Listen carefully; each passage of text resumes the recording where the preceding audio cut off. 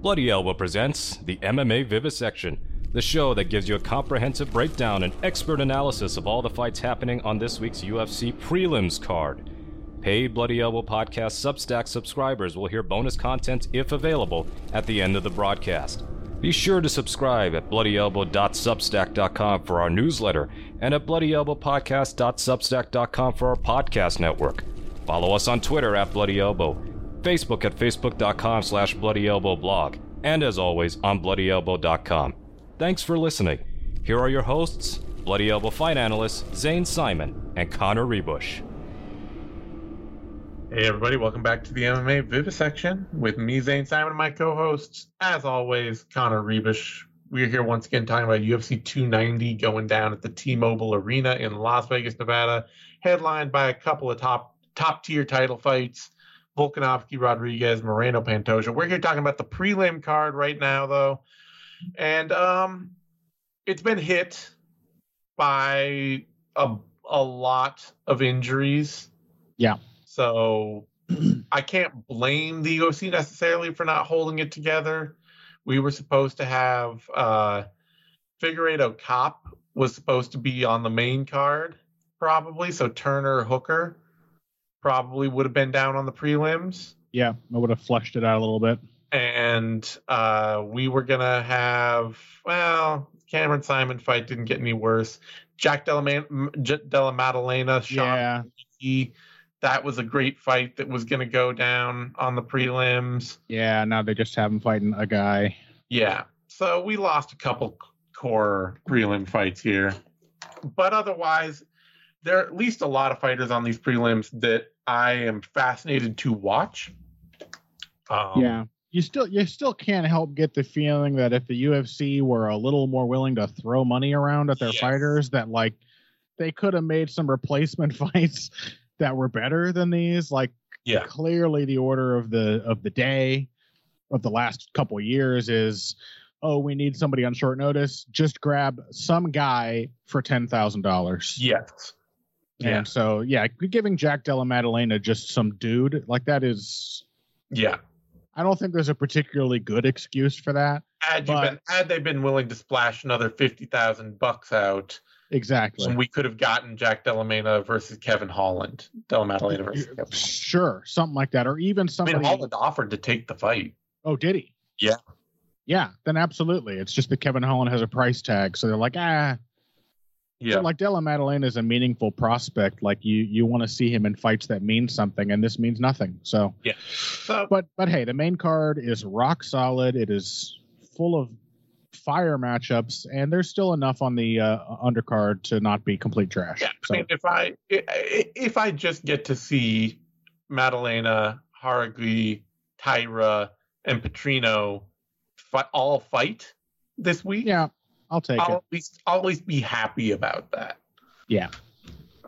Anyway, the thing I'm not happy about is this featured prelim. Yes.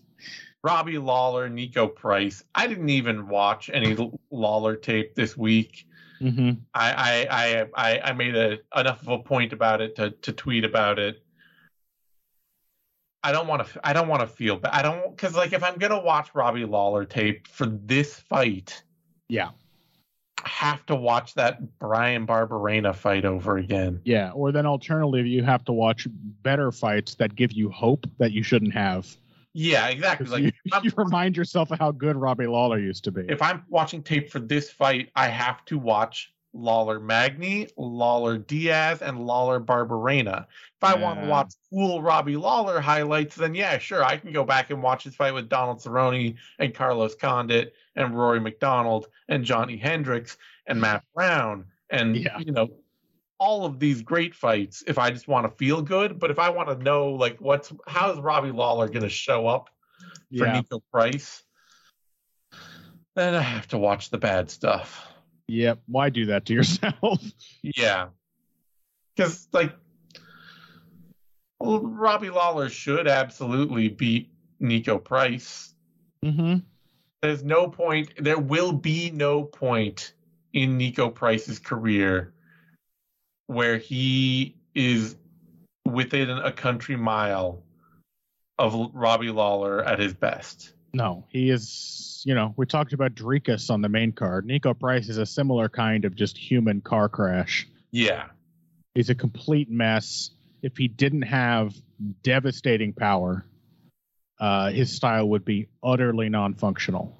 Yep. But he does have devastating power, and he's tough, and he will just wade into people just trying to sling one of those like coffee can sized fists at their head. Mm-hmm.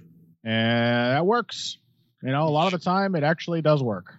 And Lawler could still win this fight. He is just infinitely sharper technically on the inside.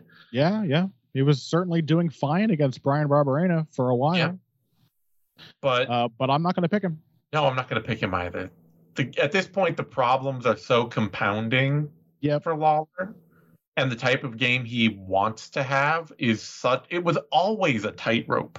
That's what made Lawler so great. Yeah. Is that the fights he had in the prime of his career, Robbie Lawler as champion, you're watching somebody become champion with a game that is built to thrive on the narrowest margins of technical brilliance. Yeah.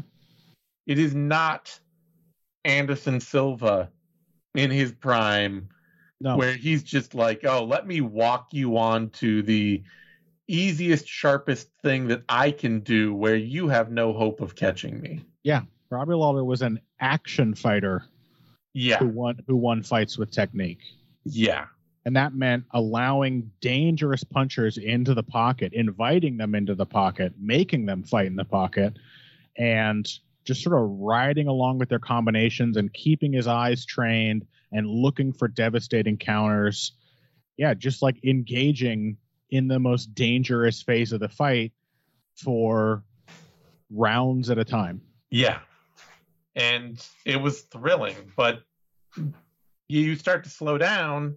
The vision starts to go, the cardio. Because even too, like that is a fighting style that requires a ton of cardio. Yeah, the cardio, the durability, all these things start to go. Willingness to pull the trigger, all of the things that happen to aging fighters are going to have a compounding effect on that particular style. Yes, because you are right there to be hit, and you are trying to thrive in what is a very chaotic sport where people can offer you all sorts of different challenges, and having the vision to see them all in the pocket is insanely difficult. Yep. So I'm going to pick Nico Price, and I'm going to feel terrible about it. And Robbie Lawler will probably look really good for a round before just getting caught by something wild. Yeah. And if he doesn't get caught by something wild and he beats Nico Price's breaks off and then rides off into the sunset, nobody will be more thrilled than me. No, that would be delightful. Yeah, I think there is room in this fight for Robbie Lawler to try to create a little more of a methodical path to victory. Yeah. Like Robbie Lawler can jab. Yeah. Robbie Lawler can move his feet. He has some of the skills needed to try to like moderate the pace and extend himself for 3 rounds. And if he can do that, then it should be easier against Nico Price than against virtually any other opponent in this division to like see the shots coming. Absolutely. Because Nico Price is a complete mess technically. He is an incredibly obvious puncher.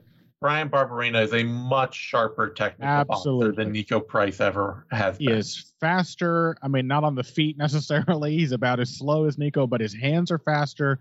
He is much more precise, as you say. He throws better combinations. He can keep his balance multiple punches into an exchange in a way that Nico Price can't. He's just a total mess. But it really just comes down to not trusting Robbie Lawler and definitely trusting Nico Price to absorb whatever punishment is coming at him and keep trying to make the fight the kind of mess he needs it to be to get chances. Yep. And if he can do that, this could very well be a fight where Robbie Lawler has 9 good minutes. Yeah. Where he's landing the better shots. And if Nico can just keep coming and not get put away, then at any point, if Robbie starts to gas or anything, Nico could just club him. Yep. So, I'm taking Price more for where Robbie Lawler is at than for any particular faith in Nico Price's abilities. It's a severe sadness hedge. Yeah, but I also think it is a perfectly logical one. Yes. Robbie Lawler has not looked good. His style is not built for him to decline as he has. It was a miracle that he had the title run and reign that he did have in the first place. Yep. The other shoe has dropped. Yep. It's done. Robbie Lawler's style does not work for an old man, and he is officially an old man. Yeah. Lawler opened at plus 218. He's currently at plus 221. Price opened at minus 252. He's currently at minus 256. So lines are spiked up and down a little, but are ending up right about where they've always been from opening. And yeah, I'm fine with it. You just got to assume everybody should be betting on Nico Price here. It's just too hard to pick Robbie Lawler, given all of the ways that his game is declining at once. Mm-hmm. Because it's not just pulling the trigger. It's also becoming the durability. Mm-hmm. It's also becoming the cardio. And all of these things are, it's a bit like Tony Ferguson. When Tony Ferguson, Lawler was much more technical than Ferguson. Mm-hmm. But when, Ferguson was one of those dudes, we used to watch him in his prime, in the middle of his run, and we were just like, this man will not last. Yeah. He will not carry into the future as a functional fighter. And when the wheels fell off of him, it was just... Yeah. All of them were gone suddenly at the same time. You have both of those guys very different in style, but you have the Roy Jones Jr. thing. You have built a style which is so reliant on being youthful that the tiniest little slip can really have a massive effect on how much risk you are inviting. It's not like Robbie Lawler in his prime, even in his late prime, wasn't getting hurt in these fights. No. He got buzzed by Matt Brown even. He got hurt several times by Rory McDonald. It was always a super dangerous game to play. He just can't play it with any kind of safety anymore. Yeah. No, that's what made, like I said, that's what made Robbie one of, for a lot of hardcore fans, it's made him their favorite fighter ever because it was the highest level of success at the thinnest margins. Yeah. He delivers the kind of technical brilliance you want as a complete outcast nerd, mm-hmm. while also giving you the visceral thrill that the average not plugged in fan might get from a bullshit heavyweight fight. Yeah. Yeah. Ooh, I'm going to see some blood and guts, but it's going to be brilliant. Mm-hmm. Really just a truly special talent. 100%. I hope he wins, but I'm not going to hope too hard. Yep. All right, that brings us to a welterweight bout. Jack Della Maddalena, Josiah Harrell, and hey, at least in the cyclical nature of sports fandom, Lawler may be on his way out, but Maddalena is right there picking up the pieces, right? Sure, yeah. This is a dude doing the exact same kind of thing. That's true. Trying to get in the pocket, thrive on those margins, be the guy who stays in front of somebody, who sees the punches coming, who extends the combinations, and makes for absolutely thrilling wars. Mm-hmm. And his opponent, he was going to have a fight with Sean Brady, which would have been a fun test. It would have been a hell of a test for Brady, if I'm being honest, because Brady really hates being in striking wars as they get deeper. But now Brady's out and Josiah Harrell's in a Matt Brown training partner, apparently. Brown was pumping him up on Twitter the last couple days. Okay. And there's certainly things to Harrell's game that are worth watching. He's a big puncher. He's got tight form in the pocket. He is absolutely hard to break and hard to convince not to fight, but he can be taken out of a functional game really quickly. Mm-hmm. Mostly, he can't defend takedowns at all. He's just not thinking about it. He's so focused on his punching output in standing exchanges that I don't think he's really focused on what his opponent is doing at all. And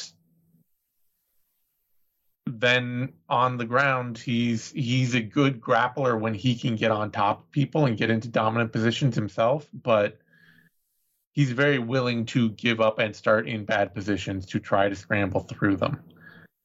And Madalena's not some kind of wrestling or positional genius, but he will take those opportunities when they come to him. Mm-hmm. And mostly he'll use them to create more violence for people, because everything flows through. There's a bit of like, it's a bit of like Team Alpha Male with a super insistent pressure game, where for Madalena everything is like a reset to punching more. You know? Yeah, he does the offensive version of what I like to call bridge building. Yeah. When I talk about it with defense, usually that was Archie Moore's term for, like building this sort of network of positions that you can move between. At any point you stop, connects to two or three other things. This sort of flowchart approach. Madalena is very offensively focused, but he really shines in that particular area. That there's great connectivity between all of the different attacks he wants to do. And that should be a huge problem for Harrell, because Harrell has obvious points where he just needs to stop. Yeah. You know, he has points where his offense just stops functioning and then he has to refigure it out. And Madalena doesn't have any of those points. Yep. It will get a little wild, it'll get a little tense, but like we saw too with like Pete Rodriguez, who is a pretty raw but violent fighter as well. That, like, given another raw opponent that just had to have a stop point in his fights, like Madalena just poured on offense that Pete Rodriguez had no clue what to do with. And yeah, I can't see Harrell's game and think, oh no, he might be tough enough to hang in there for a couple of rounds, but I don't think he can give up the kind of opportunities he was giving up to who was it fighting last time out? Mike Roberts. Yeah, Mike Roberts. Where or maybe it was it was Tracy Reeder. That was the fight I watched. Or maybe it was the Roberts. I can't remember. But either way, it was basically just like Harrell losing every minute of that fight until his opponent gassed out, and he got to one good position and dropped some big hammer fists, some big punches, and the ref. I guess it was probably the Roberts fight. He was definitely one step behind throughout that fight. Yeah. Yeah, and it was like, oh, okay, and then your 9-8 opponent fell apart. No, it was the Reeder fight. Actually, it was, and it was just like, oh, your opponent fell apart. And you jumped on them. You jumped on the position as they got tired, and you took it over because you've got the physicality and the power to do that. But there's nothing where he was leading the fight through any of the rest of it. And I don't think Madalena is not the kind of dude who breaks. It's not the kind of dude who runs himself out of his own offense. Because like you were saying, it's all bridge building. Everything that Madalena does moves him naturally to a new phase of offense where he can do more damage. Yeah, he is adjusting his feet while he's punching. The punches connect together. There is defense thrown in there. Everything is always leading to a new and usually offensive layer. And I will say that I've watched the fight with Mike Roberts, and that mostly applies there as well for Harrell. That he, he has like mostly one idea at a time. Yeah. And they're credible ideas. Like I wouldn't say that Matt Brown is a fool for thinking this guy has potential. Yeah. He's in there trying to slip and counter. He is paying attention to what his opponent's doing. If he gets hit with a kick, the next one he's going to check it. But mostly it's one idea at a time. And you will get a slip and counter, and if the counter lands, great. If the counter misses, whatever. Either way, there's no follow-up to that idea. Mm-hmm. So he is not like naturally sort of building an initiative as this fight goes on, nor is he able to do any good work when the first idea doesn't succeed. Yeah. It just, as you said, he just kind of has to stop and reset an awful lot. And this is not unusual for a young, inexperienced fighter. No. It takes quite a bit of experience, I think, to develop that comfort to know that you always have to be thinking 2-3 steps ahead in an exchange, that you always have to be, whether you're anticipating something coming back at you or you are predicting the position your opponent's going to end up in, that you have to have a plethora of ideas to go to next. But he just doesn't have it yet. Yeah. Should also be noted, too, that his nickname is the Muscle Hamster, Harrell. Okay. And I'll take that. We always like interesting nicknames. And part of that is because he has the kind of reach that would be underwhelming in the women's flyweight division. Yeah. He has a 67-inch reach. Yeah, stocky little dude. And that should be a point, too, where Madalena can just eat him up. Because Madalena's, he might be a pocket puncher, but like we saw in the Pete Rodriguez fight, too, if you're going to be hesitant from range, oh, yeah, Madalena will just chew you up there. Like, oh, those combinations start with the jab, baby. Like, yeah, he is going to initiate from range. That's how he gets in on you. Yeah. Yeah. What I anticipate happening here is that Harrell is going to be looking to like evade the first punch from Madalena. He's going to try to slip it or block it and counter, and is going to be very quickly shocked when the opponent isn't also just doing one thing at a time. Yeah. And that the punch that he evaded is immediately followed up by 3 more, and he happens to have slipped and then popped right back up into one of those follow-up shots. Yep. I just think he's going to get overwhelmed. I agree. Odds on the bout. Madalena is a prohibitive favorite. Opened at minus 1,100 or 1,111. Wow. And is currently at minus 909. Harrell opened at plus 603 and is currently at plus 643. Yeah, I mean, it's super wide odds for a random middleweight or random welterweight mid-card action fight, but nobody's picking Harrell here at all. No, it's not a fight meant to be picked 2 ways. No. They just threw it together because Madalena's opponent dropped out. That's it. Yep. Hopefully, though, I think they still have what's his name?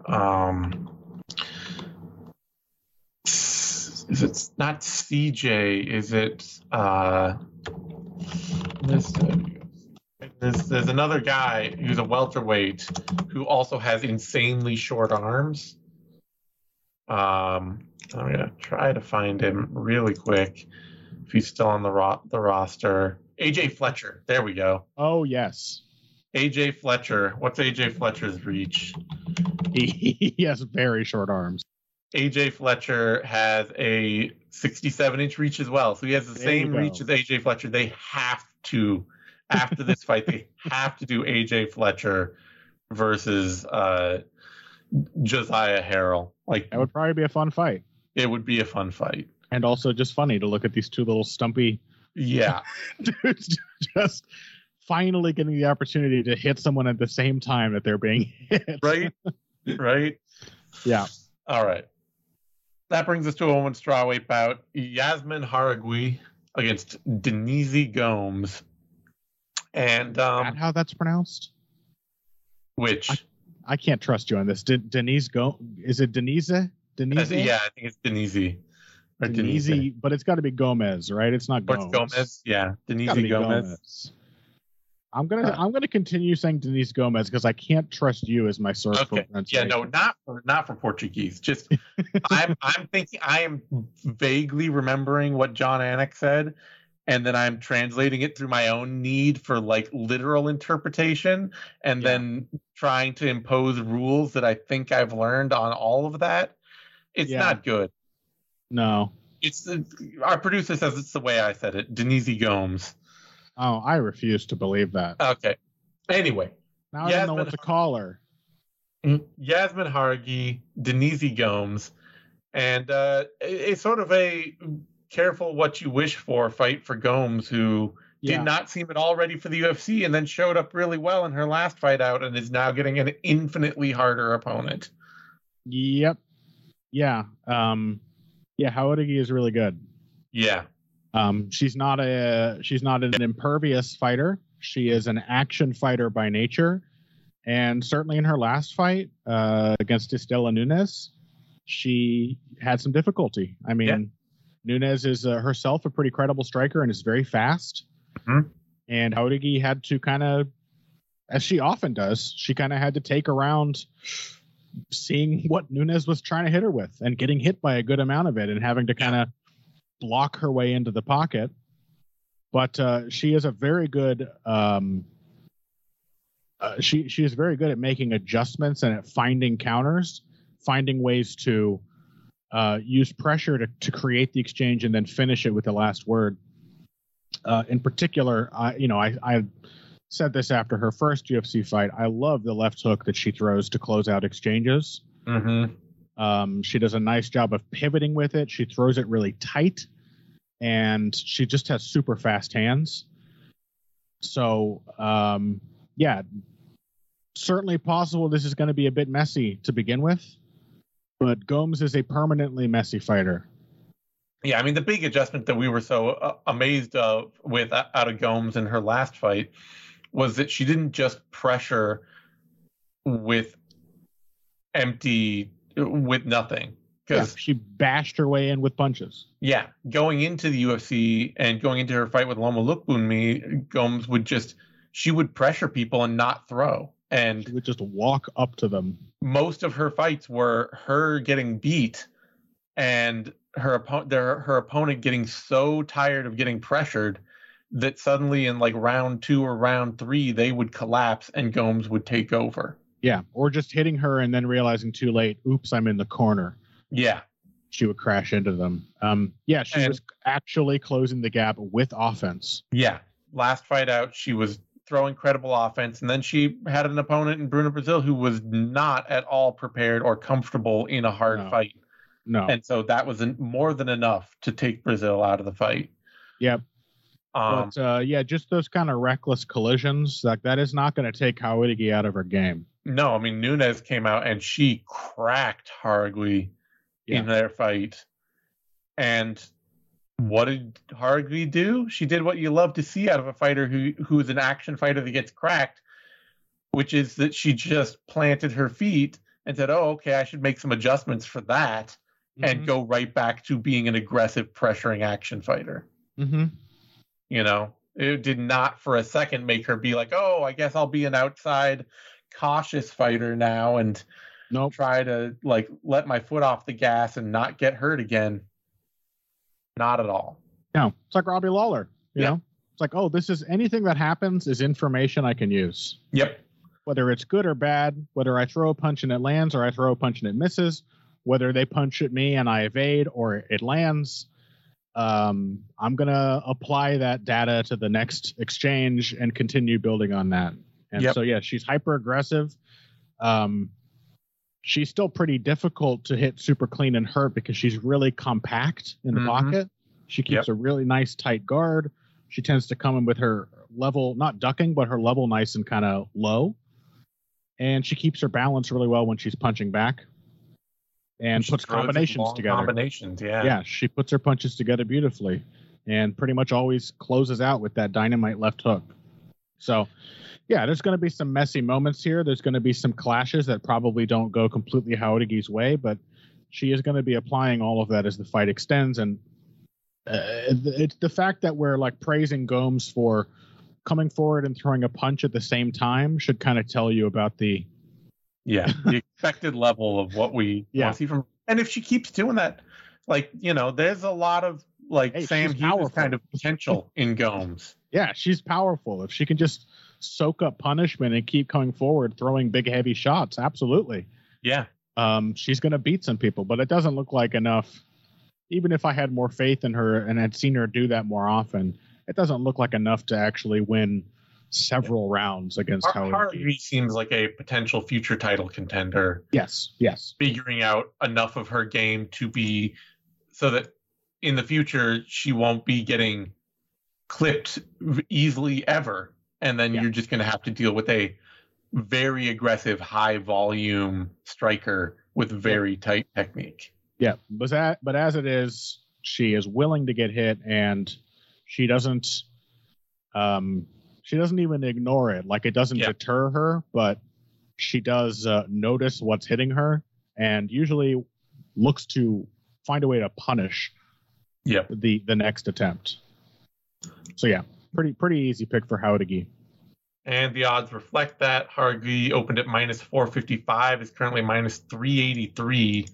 Gomes opened at plus 364, is currently at plus 316. I wouldn't honestly expect those odds to get that much tighter. All right.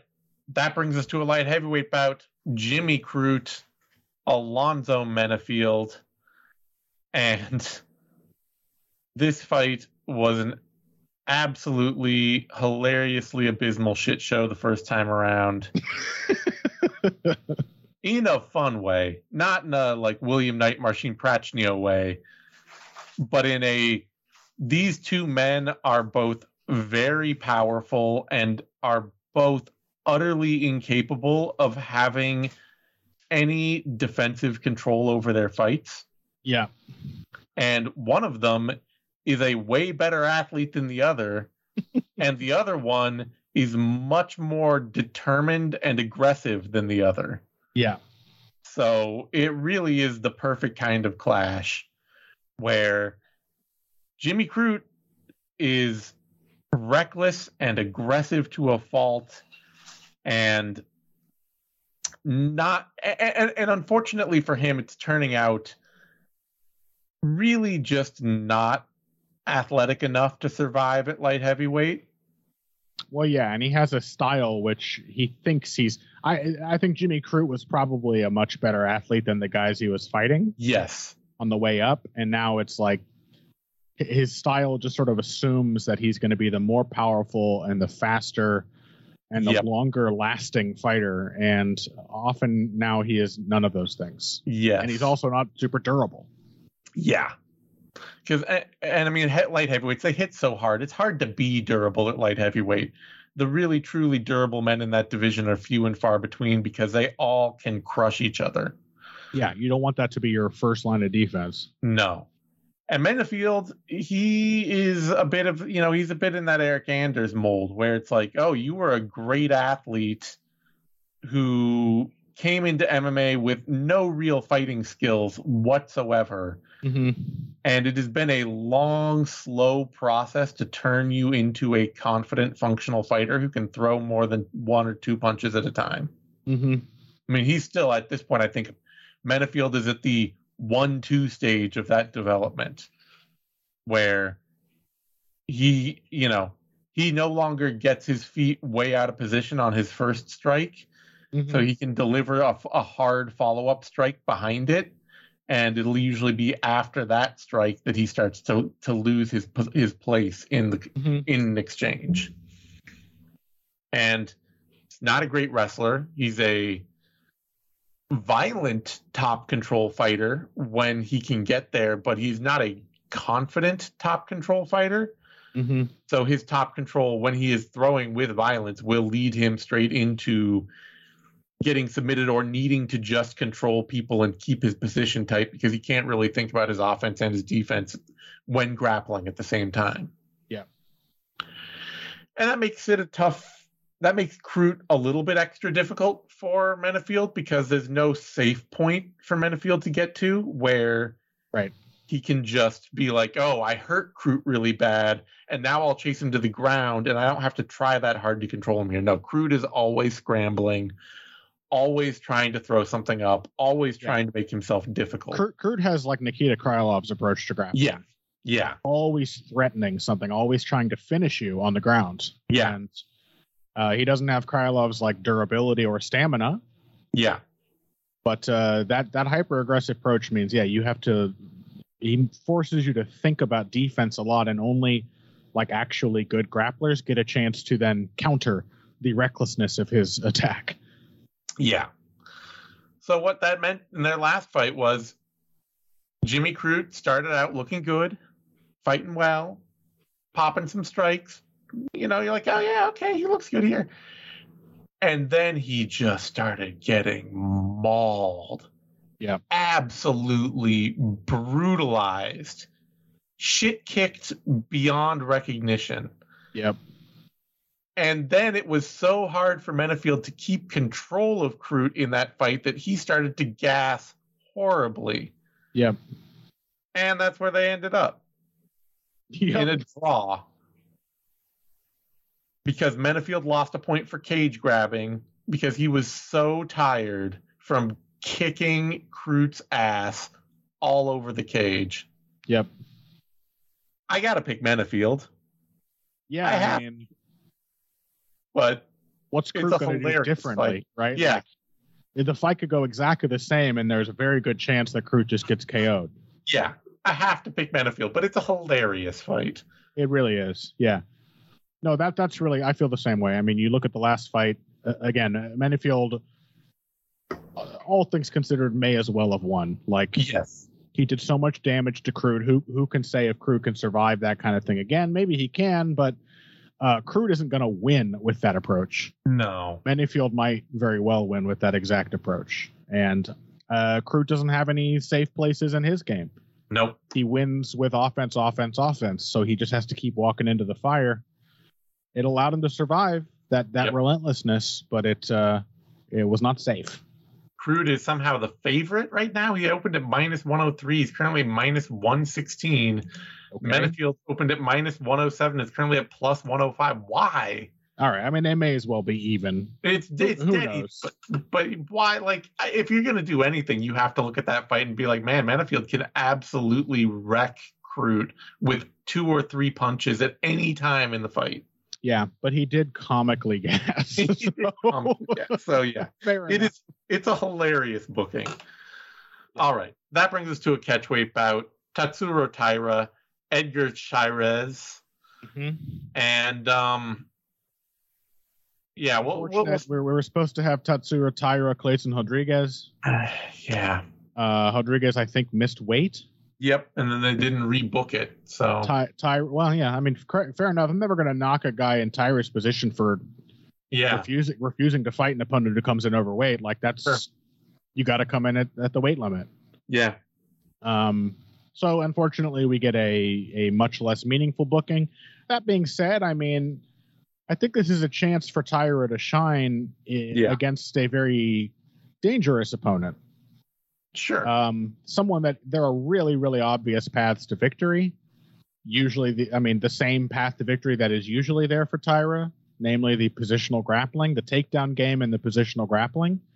Chairez is willing to fight off of his back. Yep.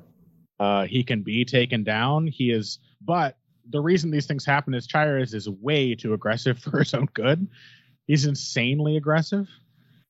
He is one of these fighters who, like, the moment he lands something clean, you can just look at his face.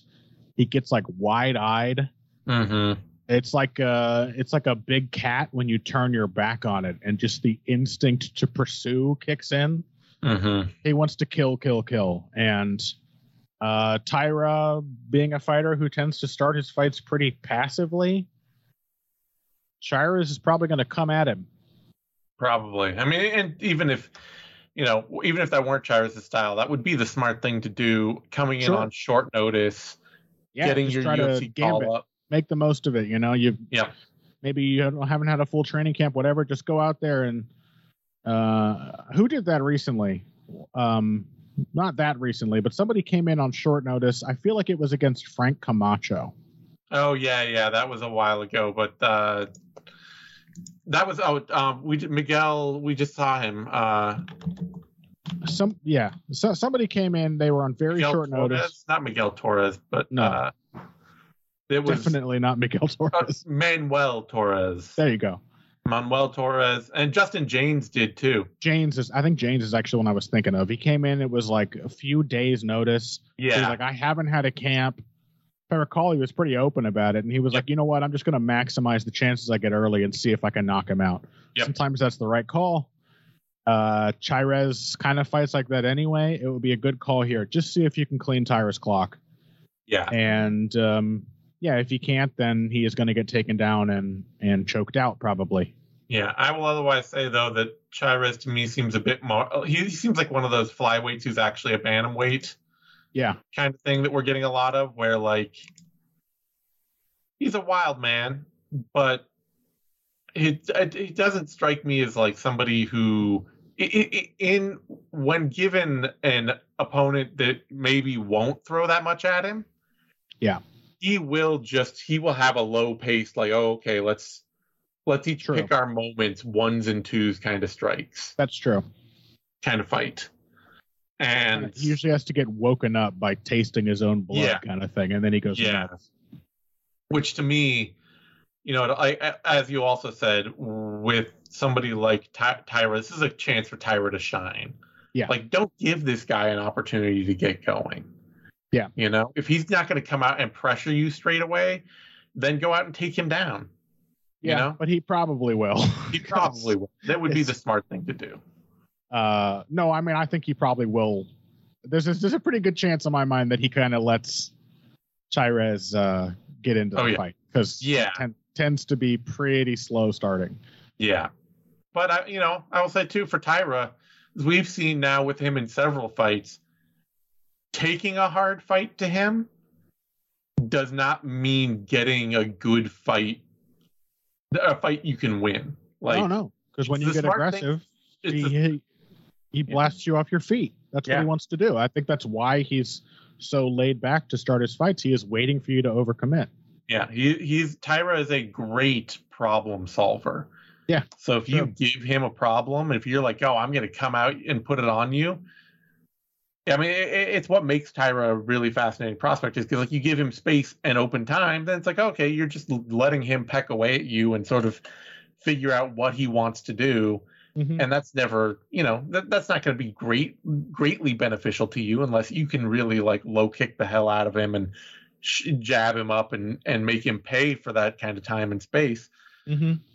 But if you pressure him instead, and you're like, oh, okay, well, I'm going to go after him. I'm not going to let him just have the slow-paced fight he wants.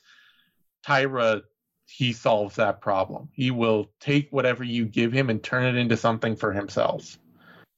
So it's a tough fight for Chairez. I'm interested to see how he shows up in the future. And for me, this is really just about Tyra and seeing how big can you go against somebody who's probably going to come out and give you a bunch of opportunities. Yeah. Tyra opened at minus 847 and is currently minus 1111 again. And Chairez opened at plus 607 is currently plus 691. A lot of wide lines on this card, it has to be said. Yep. All right. That brings us to a light heavyweight bout. Vitor Petrino, Marcin Prachnio. And I think this is probably a bad night for Prachnio. We both like a lot of what Prachnio has been doing and figuring out. Mm-hmm. I'm not at all shocked that he had an all-time terrible fight with William Knight. Mostly William Knight's fault, but Prachnio is not blameless. Yeah. Because he did not know how to build on the massive lead that he was essentially just given for free. Yeah.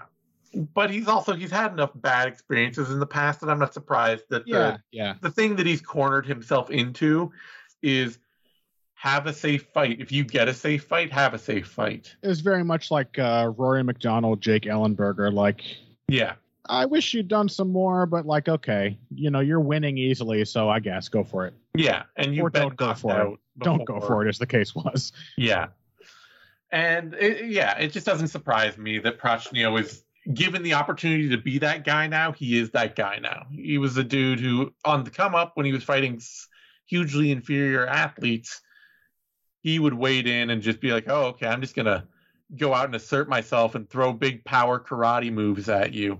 Yeah. And then getting knocked out 3 times in a row. It disabused him of that notion. Yeah. And I think it's better for Prochazka's long-term success at heavyweight. It's better that he stay safe and just try to be the technical guy. He's got a long history with, I think with karate, isn't it? Yeah. With Kyokushin karate. He has the ability to lean on some technique that his opponents don't have. But I don't think it'll help him here against Petrino. Yeah. Petrino is just a bully and a brawler. And by all appearances, he's technically like he can't keep himself out of the pocket. He can't keep himself from going wild or getting clinched up. But he doesn't gas easily. Somehow. And he has a great chin. And he knows this about himself and he fights to it. And I think if he just brings a brawl to Prochazka, he's going to find Prochazka out of his depth. I mean, he did make some comically bad decisions against Anton Turkalj. Yeah, he doesn't. He's not fighting a good fight. Prochazka will have moments to take this fight away from him. Yeah, like that fight, like why was he not just punching Turkalj in the face? No. He just kept, like, God forbid Vitor Petrino ever has to fight the light heavyweight equivalent of a Neil Magny. Yeah, because Ankalaev. Yeah, oh, God forbid. Yeah, he's just going to be clinching with him of his own volition nonstop. Yeah, he doesn't have the control. I don't know what the issue was, but yeah, he just kept inviting Turkalj back into the fight.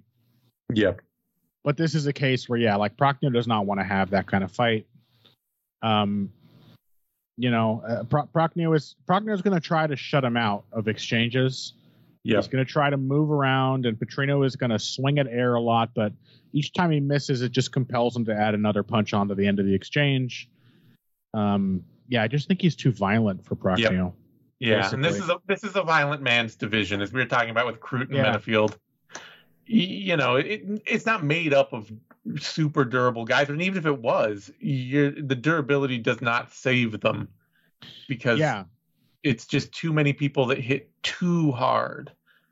They're too big and they're too fast. Like that fight with Khalil Roundtree that impressed us so much for Prochazka. Mm-hmm. There's every possibility that if Khalil Roundtree had not improved and had just tried to go out there and blast Prochazka, it would have been a much harder fight to win. Yeah. Petrino's not going to be playing by the sort of rules that Prochazka has spent all this time learning. Yep. Yeah, I got to pick a guy like Petrino at light heavyweight. It's just the right division for that kind of fight. Natural light heavyweight. Really and truly is. Odds on the bout: Petrino is a solid favorite, opened at minus 263, is currently minus 278. Prochazka opened at plus 199, is currently plus 238. Odds should not get any wider than that. Petrino is still a complete mess. And if Prochazka just takes him down and beats him up, or takes his back or something and chokes him, or just lands a switch kick and knocks him out or something, none of those things would be a shock. It's just seeing Petrino be so hard to gas and be so reckless, it's also hard to pick Prochazka to stay safe the whole time. Yeah, but it's important to keep in mind that despite Petrino continually inviting Turkalj back into the fight, the reason that didn't bite him is because Turkalj's bad. Yeah. Like, he's really bad. He's not a good fighter, and Prachnio is. So yeah, those opportunities could definitely actually lead to something this time around. All right, that brings us to a bantamweight bout. Cameron Simon, Terrence Mitchell, and Mitchell probably just shouldn't be in the UFC. Yeah. That's really it. Yep. That's about it. I mean, Simon is a pretty solid, rangy kickboxer. He's especially good at kicking people in the balls. Yeah. I mean, he's just so clearly like, the more you hear Dricus du Plessis talk about Simon and like how they train together and come up together and are like each other's BFFs and all that, power couple. Cameron Simon makes so much more sense in that lens because it's a lot of the same stuff where you're like, you're not a technical wrestler or technical grappler. You're an okay technical kickboxer in spots, but most of what Simon has is the ability to just fight really hard forever with the belief that sooner or later he will start winning. Pretty much. Yeah. And Terrence Mitchell is a top control back take specialist who strikes like he's on roller skates. And yeah, I really do not trust any part of his game coming out of the Alaskan regional scene to transfer over to the UFC. And the last time he tried, he got on tough and had to fight Kai Kara-France and got absolutely melted. Just got crushed. Yeah, like could not evade a single shot coming at him. Flattened against the fence, just belted over and over. Yeah, it was not a good look.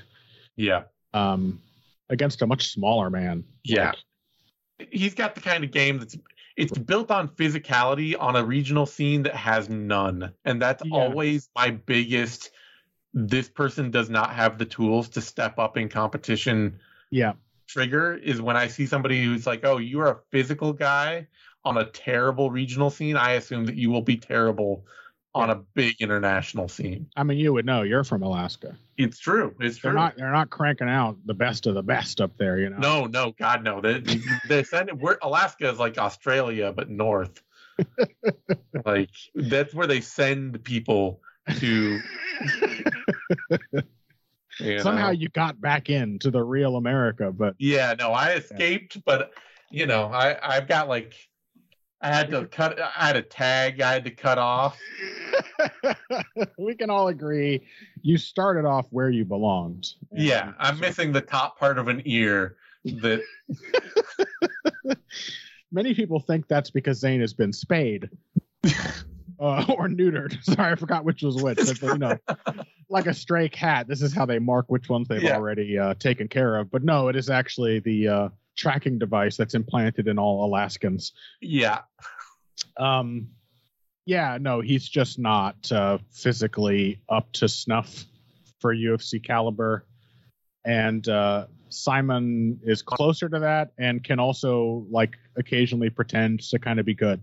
So he's made it really clear that he will do the Dricus du Plessis thing, which works especially against low-level competition, guys like Mitchell, where it's just like, oh, I'm going to be fighting really hard through everything you do with the absolute confidence that I will break it. Like Mitchell could get on him and get his back and get both hooks in, and I would trust that Simon would try to turn through guard so much for so long that sooner or later he would do it and Mitchell would give up. Yeah, pretty much. And it's not because Simon's like some grappling miracle. It's just because Mitchell's grappling is pretty raw. And if Simon is going to try to fight it off for long enough, he'll probably win that battle. Yeah. Really, the only thing he has on Dricus is that like he's in a smaller division. So he's just naturally more agile. And he but that's not going to be an actual thing he has on Dricus because his ceiling is going to be so much insanely lower. Yeah. Like, Duplessis is about to get a title shot.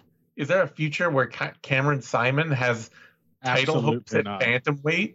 Yeah, absolutely not. He looks better at the eye test because he's a smaller guy. Yeah. And he can actually kick. Like, his kicks are pretty good. Yeah. Although, as we saw in the Mana Martinez fight, not particularly accurate. Yeah. Yeah. But otherwise, you're absolutely right. Like, he's just a really messy, chaotic fighter who will nonetheless just keep trying different things until he hits on something that works. Yep. Simon is a huge favorite. He opened at minus 337. It's currently at minus 518. Mitchell opened at plus 282. Is currently at plus 406. Yeah, that's wide for Simon. I get that Simon's winning, and I get that Duplessis is his hype man, but we got to be real here. He is an under-athletic fighter in a very athletic division, and scraping by with a majority decision against Mana Martinez and getting a comeback win or like a, drag out, knockdown brawl to a win with Steven Kozlow in his debut. Yeah. These are not, Simon has yet to shine in any fight against bad athletes exclusively. Yeah, pretty much. So. Yeah, if Terrence Mitchell did not look like a willow branch just waiting to be bent in half, then I would not be nearly as confident in this pick. All right, that brings us to a flyweight bout. Shannon Ross, Jesus Aguilar, and this is, I don't know why Shannon Ross is here. I feel bad. I think the last two times we've seen him fight, we're like, I feel bad for him because he's clearly he's been around forever and he's a fan. Like so many of the Aussies, he's a fan favorite. Aussies, you can see why. As like a regional, main eventer, he's a gamer, man. He really is a aggressive fighter who goes for it. He's just way below, I think, the necessary tier of physicality for durability. And durability for sure. It should be a huge red flag for all time, no matter what, that in 2016 he lost a decision to Ashkan Mokhtarian. Yeah. One of the most fake it till you make it fighters in UFC history. Yeah. And then he got knocked out on the Contender Series, and then they needed a replacement fight for Cledson Rodriguez, so they brought him in for that. The story of so many fighters in the modern UFC, isn't it? Yeah, and Cledson Rodriguez. What happens when you get brought in as a guy? Yeah, and Cledson Rodriguez just stomped him and knocked him out. Yep. Aguilar is raw. He's the kind of fighter you look at him for a second, and you're like, oh, this is a good prospect. Dude's built like a tank. He is aggressive. That's great. That's what I need to see. Then you watch him for like a minute or two, and you're like, okay, but where's all the parts of, where's all the stuff that works? Yeah, where's the game, actually? Yeah, because he just storms at people, throws incredibly ugly wild hooks, ties up with them, and then tries to create tie-ups where he can scramble his way out and win out through the scramble.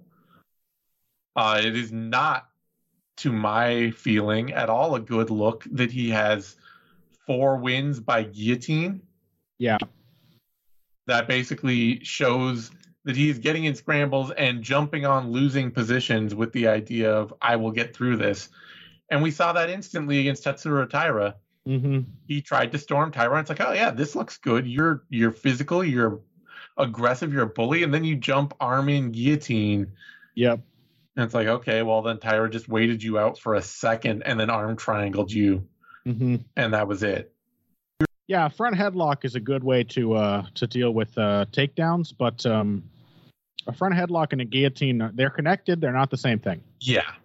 Your front headlock cannot always involve you allowing the takedown. So there's a chance here for Ross to fight his way through fight his way into the good positions that Aguilar will give him. Yeah. Aguilar also tried, like, I watched another one of his fights, and he tried, like, it was an inside trip on the wrong side. Daniel Cormier was disgusted. I believe this was like, it was, I think, his fight on Contender Series against Erison Ferreira. Yeah. And he went for a trip, and he just threw himself to the mat with his opponent on top of him, and then had to scramble out of that. All of that, we've now on these two Vivies today, I've talked about 2 times when Cormier has just been like dismayed by somebody's wrestling. It only somehow makes it more endearing that he was trying so hard not to slag off all of women's MMA when Dominic Cruz was baiting him to explain why head and arm throws are bad. He was trying. Dominic was such a just openly trolling him. He was like, "Well, they work in middle school wrestling, Daniel. Why are they bad?" It was like, "Please don't make me get in trouble." Yeah. But yeah, but certainly when it's a guy like Aguilar, he is willing to be like, "Ugh, yeah, no, that's not good wrestling." Yeah. So there's a chance here that Ross, with all of his experience, can just sort of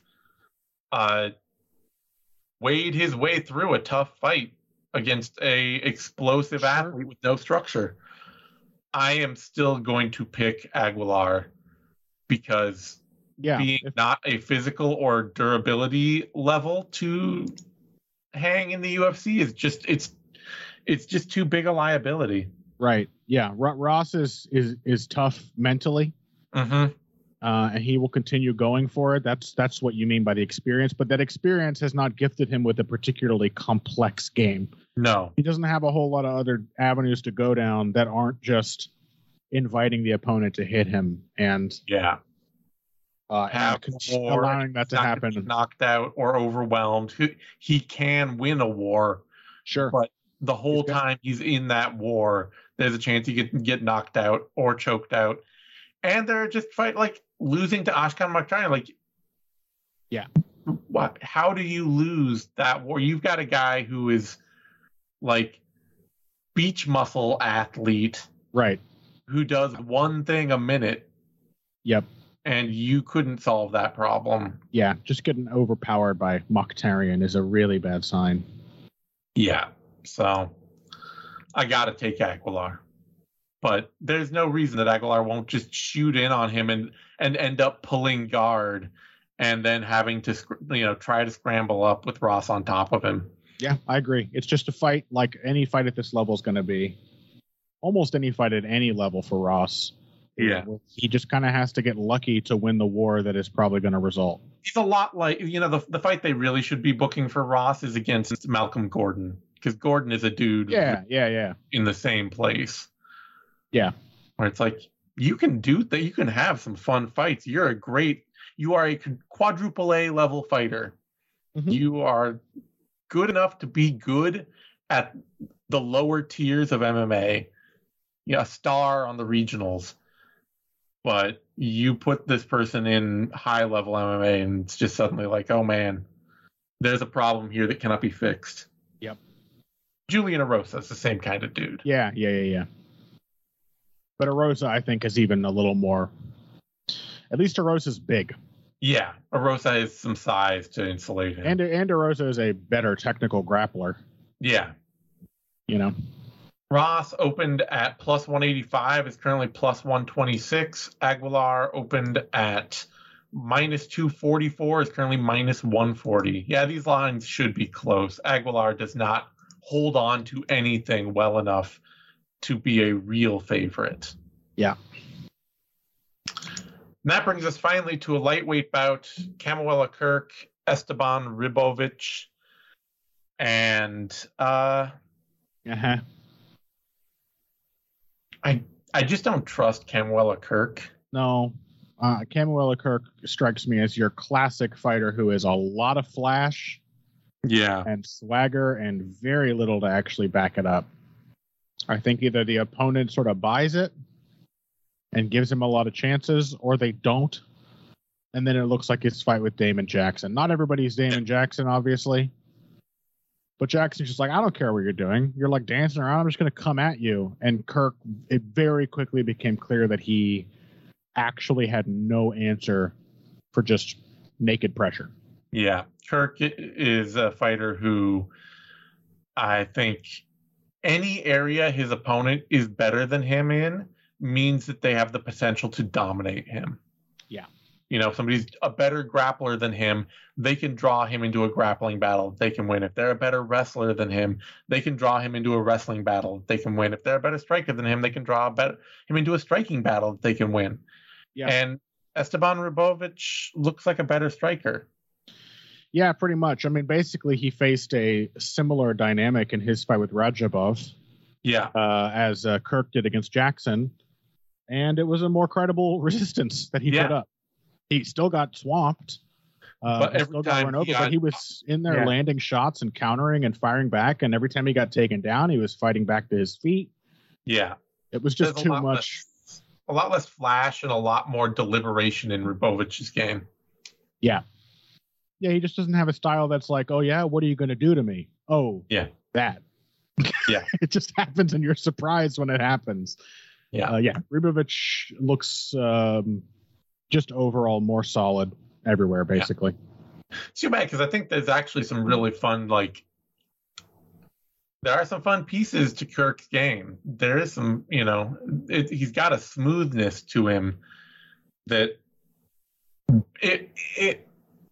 it teases that there should be something there.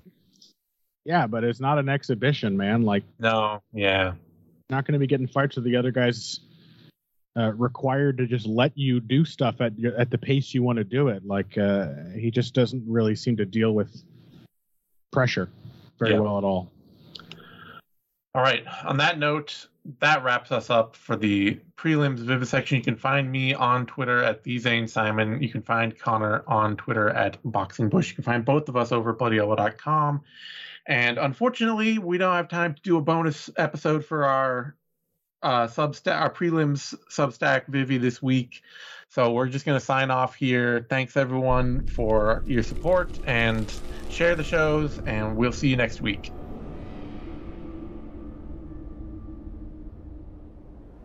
Thank you for tuning in to this Bloody Elbow podcast production. Subscribe at bloodyelbowpodcast.substack.com. Give us your email and receive notifications when your favorite shows drop straight into your inbox. We're also found on a wide variety of podcast outlets.